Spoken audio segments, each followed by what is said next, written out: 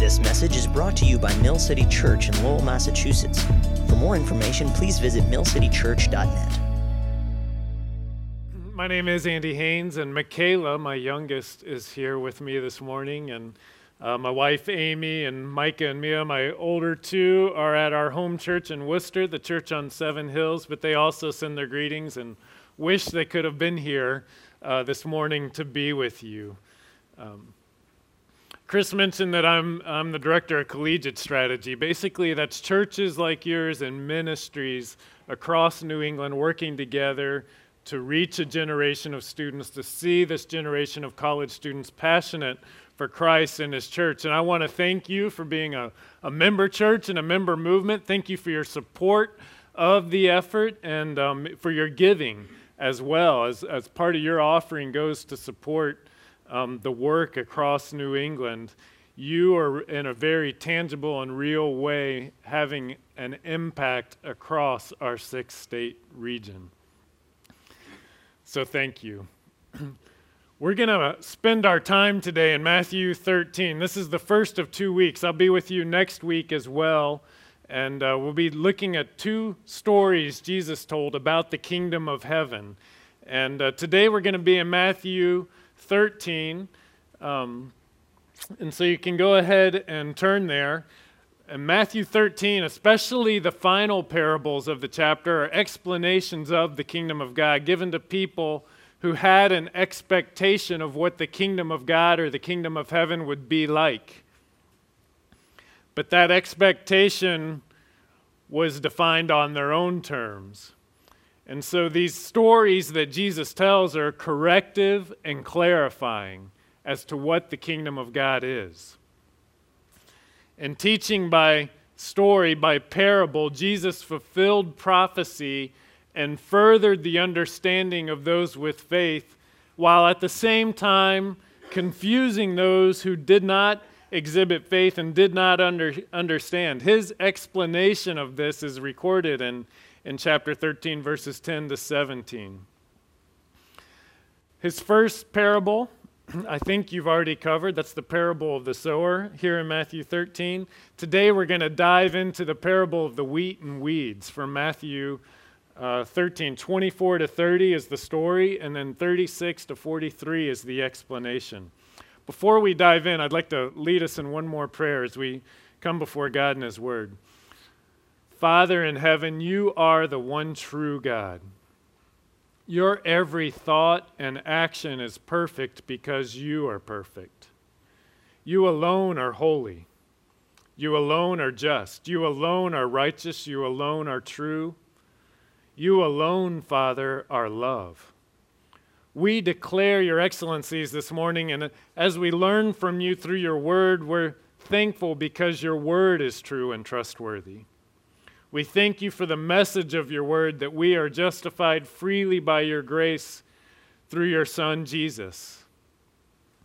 And we pray this morning that we would be more like him.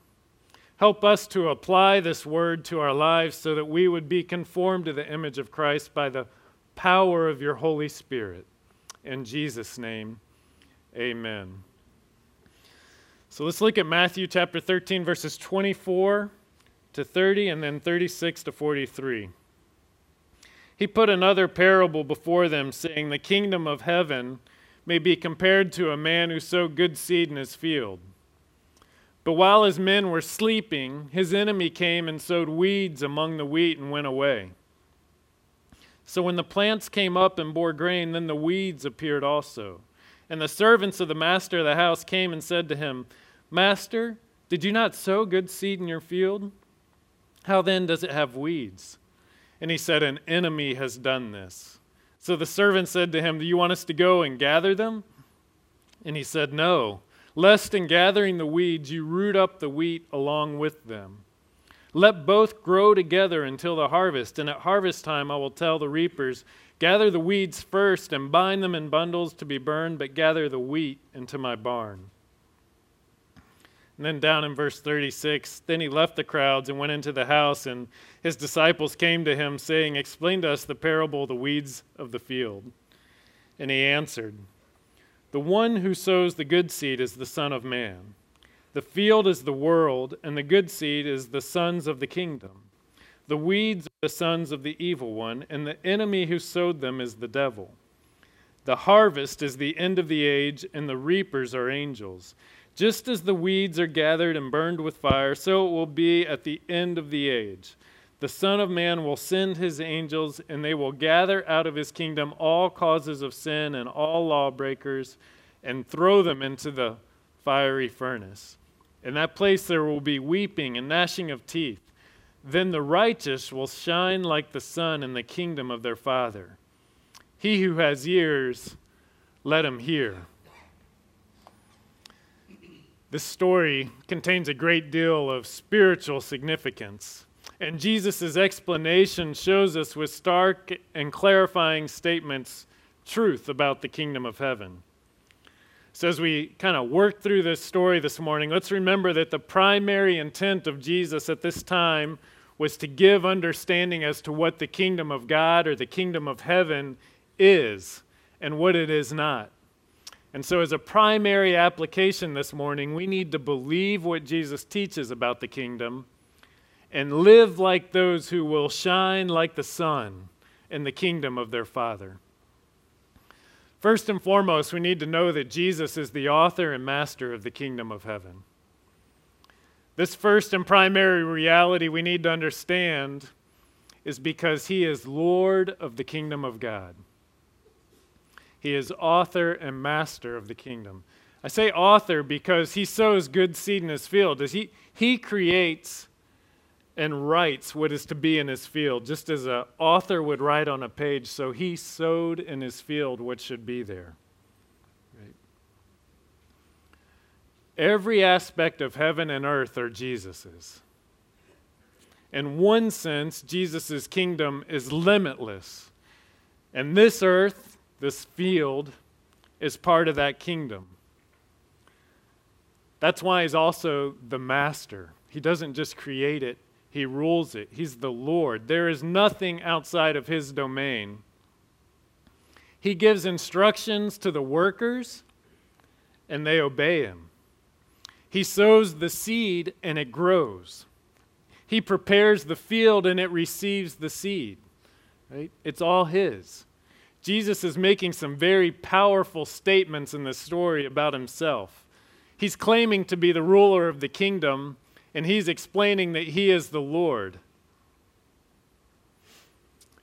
In his explanation, Jesus states that the Son of Man is the one who sows the seed.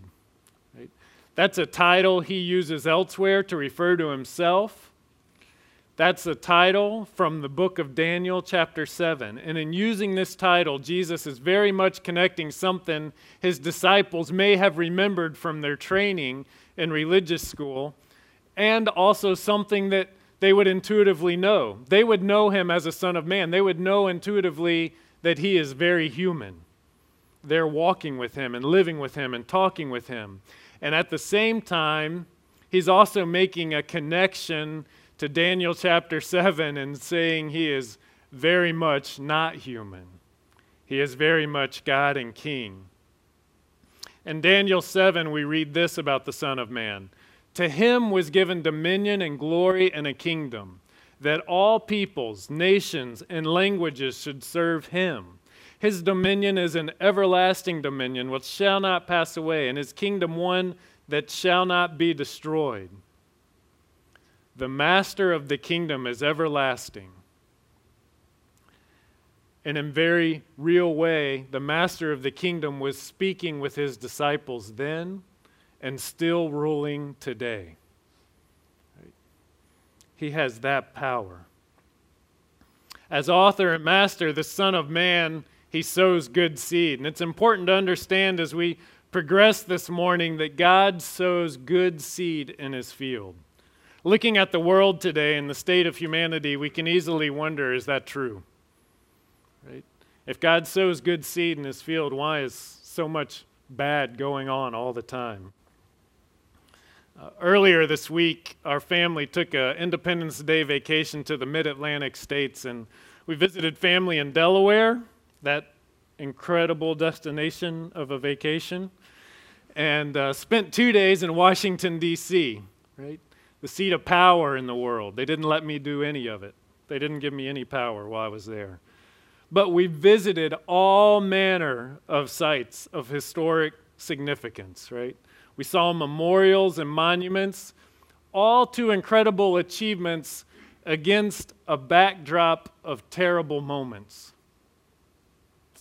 Ford's Theater, where Lincoln was shot, and the Peterson House, where he died, JFK's grave, the tomb of the unknown soldier, the Korean War Memorial, the Vietnam War Memorial, and the World War II Monument, where America's victory promoted freedom over tyranny.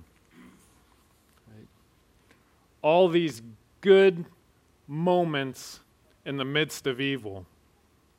We only had time for one Smithsonian. We went to Air and Space, and walking in, I looked up and they had Sputnik on display, on loan from the Russian Federation. And so I texted a picture of, this is the first satellite, Sputnik. Those of you that don't care about this stuff, sorry, just tune me out. But anyway, took a picture of it and texted it to my dad. My dad was an amateur radio operator at that time, and it rocked his world to see this thing going through the sky and hear a beep coming out through the radio from it. And so I took a picture of it and texted it to my dad and said, look what I found, up here. And he wrote back, how could something so small create such big problems? Right? And he was right. That was the beginning of a race, of a Cold War. And so that was on the entrance lobby of Air and Space. I walked across that lobby, and on display are 2 intercontinental ballistic cruise missiles, one from the United States and one from the Soviet Union, that are there by treaty to be forever on display as part of the Nuclear Arms Reduction Act to show the world the evil that we have overcome and put behind us. And yet, North Korea has launched just this week, right? How does good seed in a good field get so bad?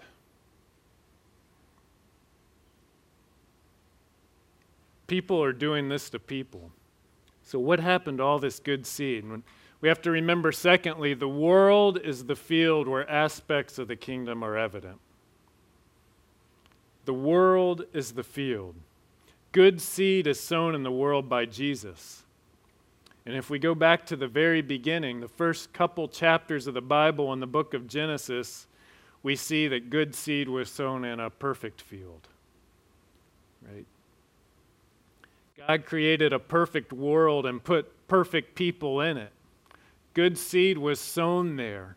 But the enemy came in and began his work and led humanity astray, tempting Adam and Eve, who chose disobedience toward God. And at that point, the field changed, the weed was sown, and everything in the world fell from perfection to problem. Right? Common question I'm asked on campus is, if God is so good, why is there so much evil in the world? And the answer is simple: you and me. I'm the reason there's so much evil in the world. You're the reason there's so much evil in the world. It's us. We are the problem. As much as we don't want to admit it, we are the problem. Right? We rebel against God. Sin reigns over us. Rather than living within the good of the kingdom of God through faith in the Son of God and repentance from sin, we choose our own way. So that, yes, such small things as a ball this big transmitting a radio signal can cause such big problems. But the good news of this parable is that aspects of the kingdom of heaven are still evident in the field, in the world. The Son of Man still sows good seed. Wheat still grows even among the weeds. Yes, the enemy is sowing weeds, but he has not prevented the growth of the wheat. Right? In this world, the kingdom of God has a real enemy in Satan. The enemy will do everything in all his power to ruin the kingdom of God. Scripture makes clear, Christian, that we are in a spiritual struggle against this forces of evil. But we can rejoice that the ultimate victory has been secured in Christ, right? Proven through his death and resurrection, which we just sang about. It is won.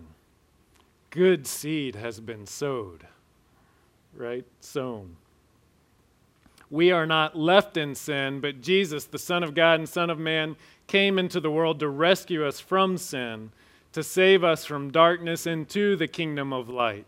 The picture Jesus creates in this story is of a weed-ridden field full of wheat, right? It's a picture of life.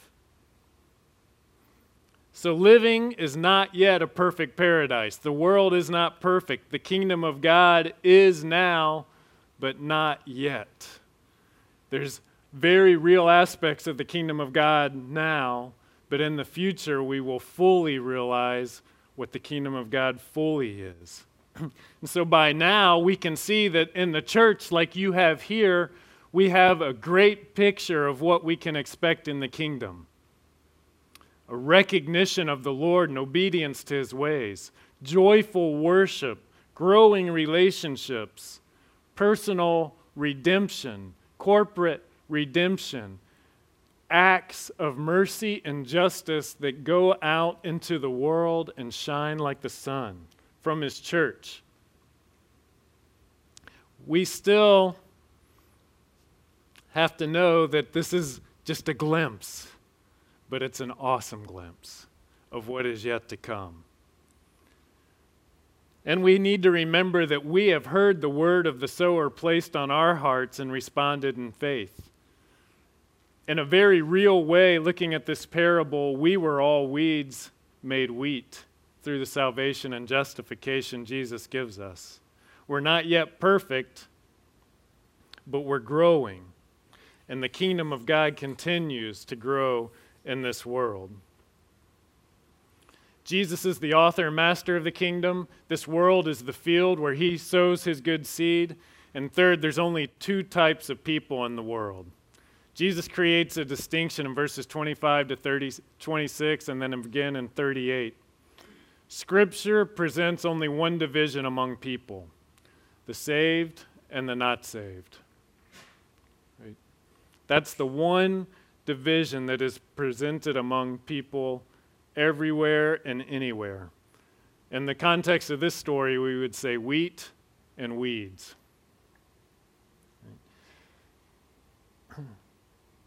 We like division, but we need to step back in our divided world and realize that there's only one true division of people. And it's not political, it's not on your sporting teams, it's not on the college you choose to attend, it's not in your career, it's not your nationality, your ethnicity, how much money you earn. Those divisions are not ultimate. There's only one true division, the wheat and the weed. One thing that I didn't include in my introduction and Chris didn't include in his introduction about me is that I spent a decade of my life in agriculture before going into ministry. Specifically, I bred corn and soybean to produce seed that farmers could grow into a harvest, right? Not only that, I married into a farming family, right? So I've worked to pollinate corn. This gets exciting, right? Right. I've applied pollen to the silk to create the exact seed with the genes that we want to produce a harvest hundreds of times greater than that one seed, right? I've also ridden in an 18-wheeled truck delivering tons of grain to the scales for sale. From beginning to end, I've worked the process. I've seen the process and worked much of it by hand because of the requirements of research on the breeding end, on the forefront of it. So that means I've planted by hand. I've ridden on a planter in a field, making sure to drop the exact seed in the planter at the exact time so that we would know what seed is, what plant grows where in the field. Right, and putting a little mark on it. I've watched that seed sprout and push through the ground, and I've hand-weeded across acres of corn. And when corn reaches knee length, I would work with teams to hoe out or hand pull any weeds we saw developing. When the corn reached over my head, I've walked with a large gas-powered weed whacker and cleared the aisles, the rows in between the corn. That was fun. I won't lie, that was fun. Right. But one thing I learned in all those years that is applicable here is that I know what a weed is. Right. A weed is simply a plant out of place. And that's the strange part about weeds. They can be beautiful, but wrongly placed. Right. Roses don't belong in a cornfield. In the back of one of our genetic breeding crossing plots, a wild strand of blackberries grew, and they may or may not have been tended back there. We tended them a little bit. Right? We were sent out to weed one day, and several of us came back with a decent trace of purple all around our mouths.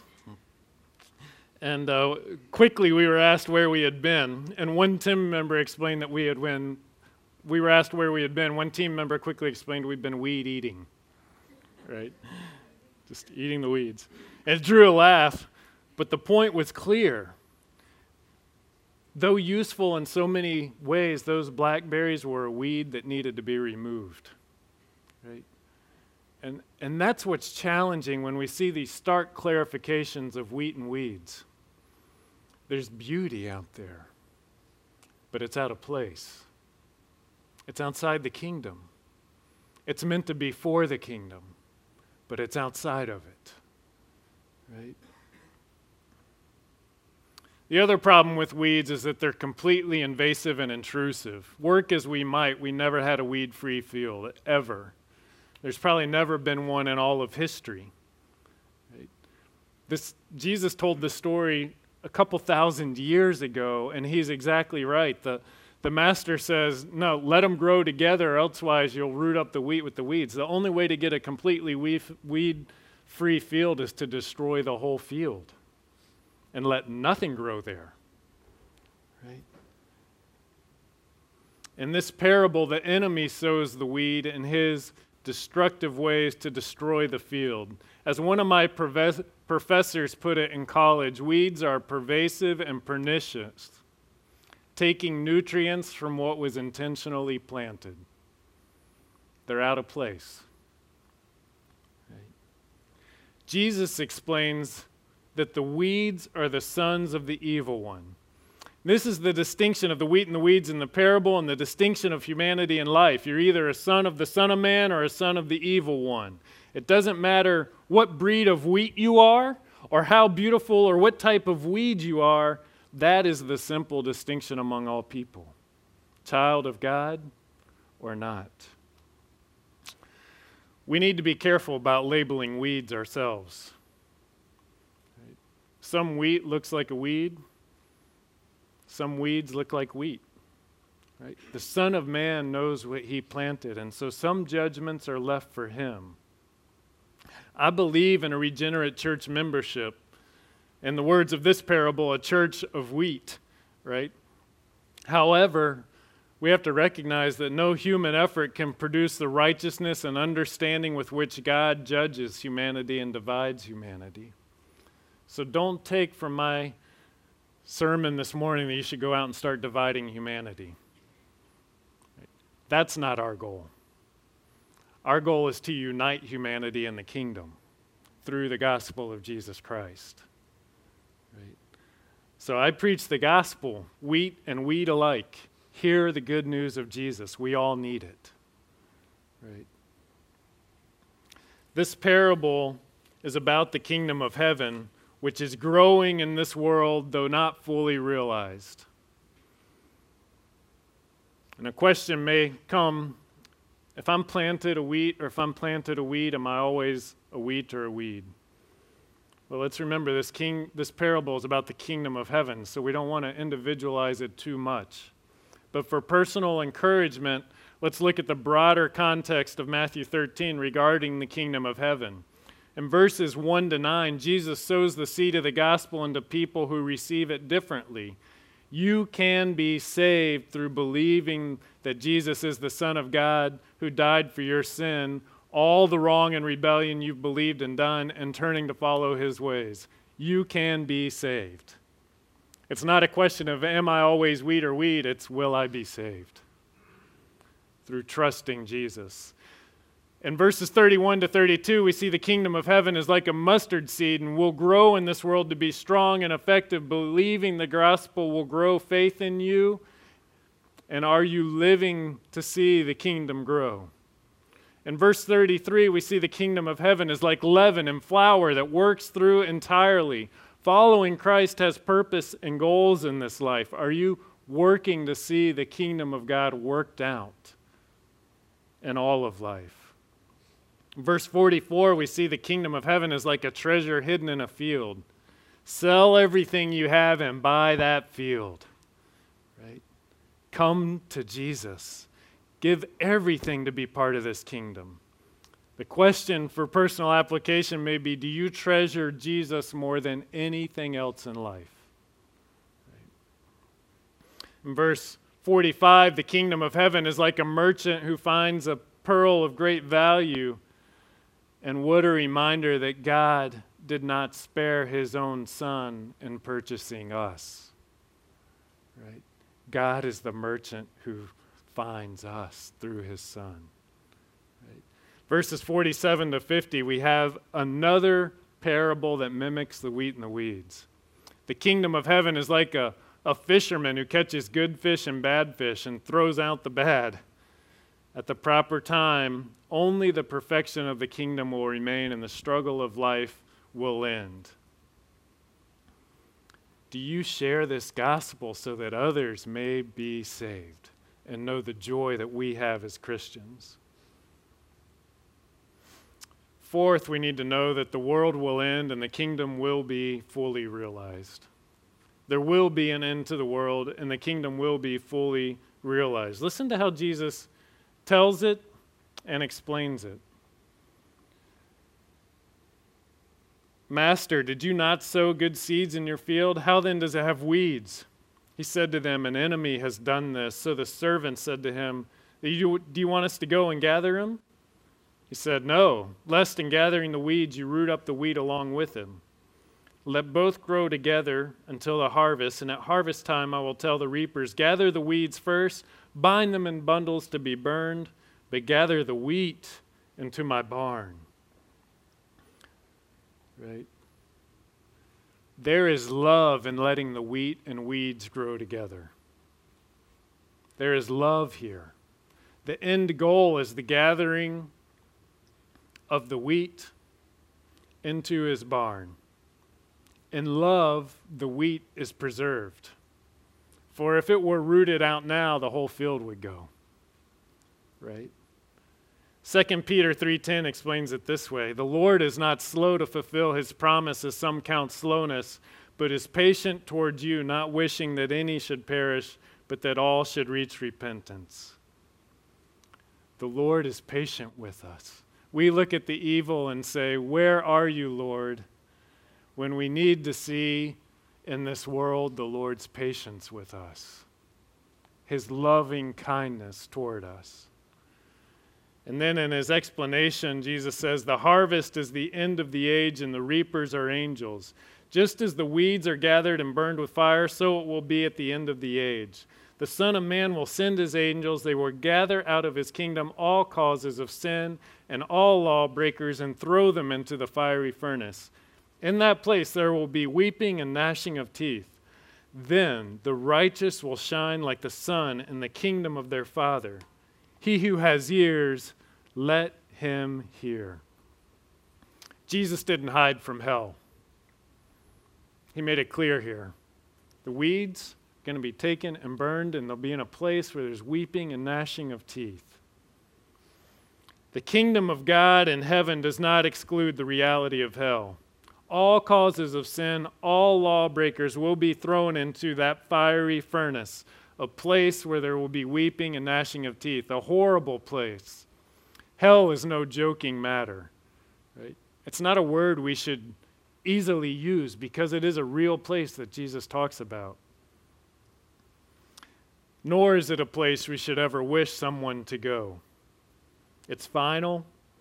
It's forever. And we need to remember that it's the destination of all of us apart from Christ. It's the destination of all of us apart from Christ. Right? Jesus changed our destiny. The good news he saved us with must be told others that he will save and change their destiny as well. This irritates our modern ears. It should make you squirm a little bit. Right? I couldn't write this without squirming. It's not pleasant. Hell is not pleasant. But we do well to remember that as in humanity there is only one division, so in eternity there is only one division. Heaven and hell. Right? By the Son of God, we have responsibility to tell that heaven is ours through Christ. And it's available for all through Christ. And he is letting us grow in this field of the world in his patience that we might have Christ. Right? At the end, the angels will separate those who do not follow Christ from those who do. The day of the Lord will come like a thief. The heavens will pass away, but with a roar, the heavenly bodies will be burned up and dissolved, and the earth and the works that are done on it will be exposed. According to his promise, we are waiting for new heavens and a new earth in which righteousness dwells. 2 Peter 3:10-13. The righteous will remain. And at the end of the world, the kingdom, fully realized, the righteous will shine like the sun because of Jesus. Right? Our future, Christian, is bright. Earlier, I referenced Daniel chapter 7 and talking about the Son of Man. I want to close with a couple verses from Daniel chapter 7 and also verse 12 as we think about this final promise of the kingdom of God. This is Daniel chapter 7, verse 12. The saints of the Most High shall receive the kingdom and possess the kingdom forever and ever. And the kingdom and the dominion and the greatness of the kingdoms under the whole heaven shall be given to the people of the saints of the Most High. His kingdom shall be an everlasting kingdom, and his all dominions shall serve and obey him. And at the time your people shall be delivered, everyone whose name shall be found in the book, many of those who sleep in the dust of the earth will awake, some to everlasting life, some to shame and everlasting contempt.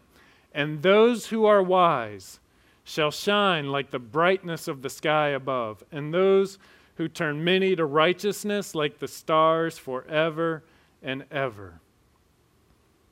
Let's believe this word Jesus teaches us about the kingdom and live like those who will shine like the sun forever and ever. Let's pray. Lord, you make life clear to us because you are the author of life and you are true. Forgive us for wanting our own way. Forgive us for desiring to make our own kingdoms and working to make our own kingdoms. Forgive us, Lord, for our sin, our rebellion against your rule and reign. Thank you for sending your Son who sows good seed and who saves us. Thank you that we have purpose in living in a hopeful future and a bright eternity, all because of your love. Lord, use us to shine like the sun, to lead more people to know your love in Jesus. It's in his name that we pray. Amen.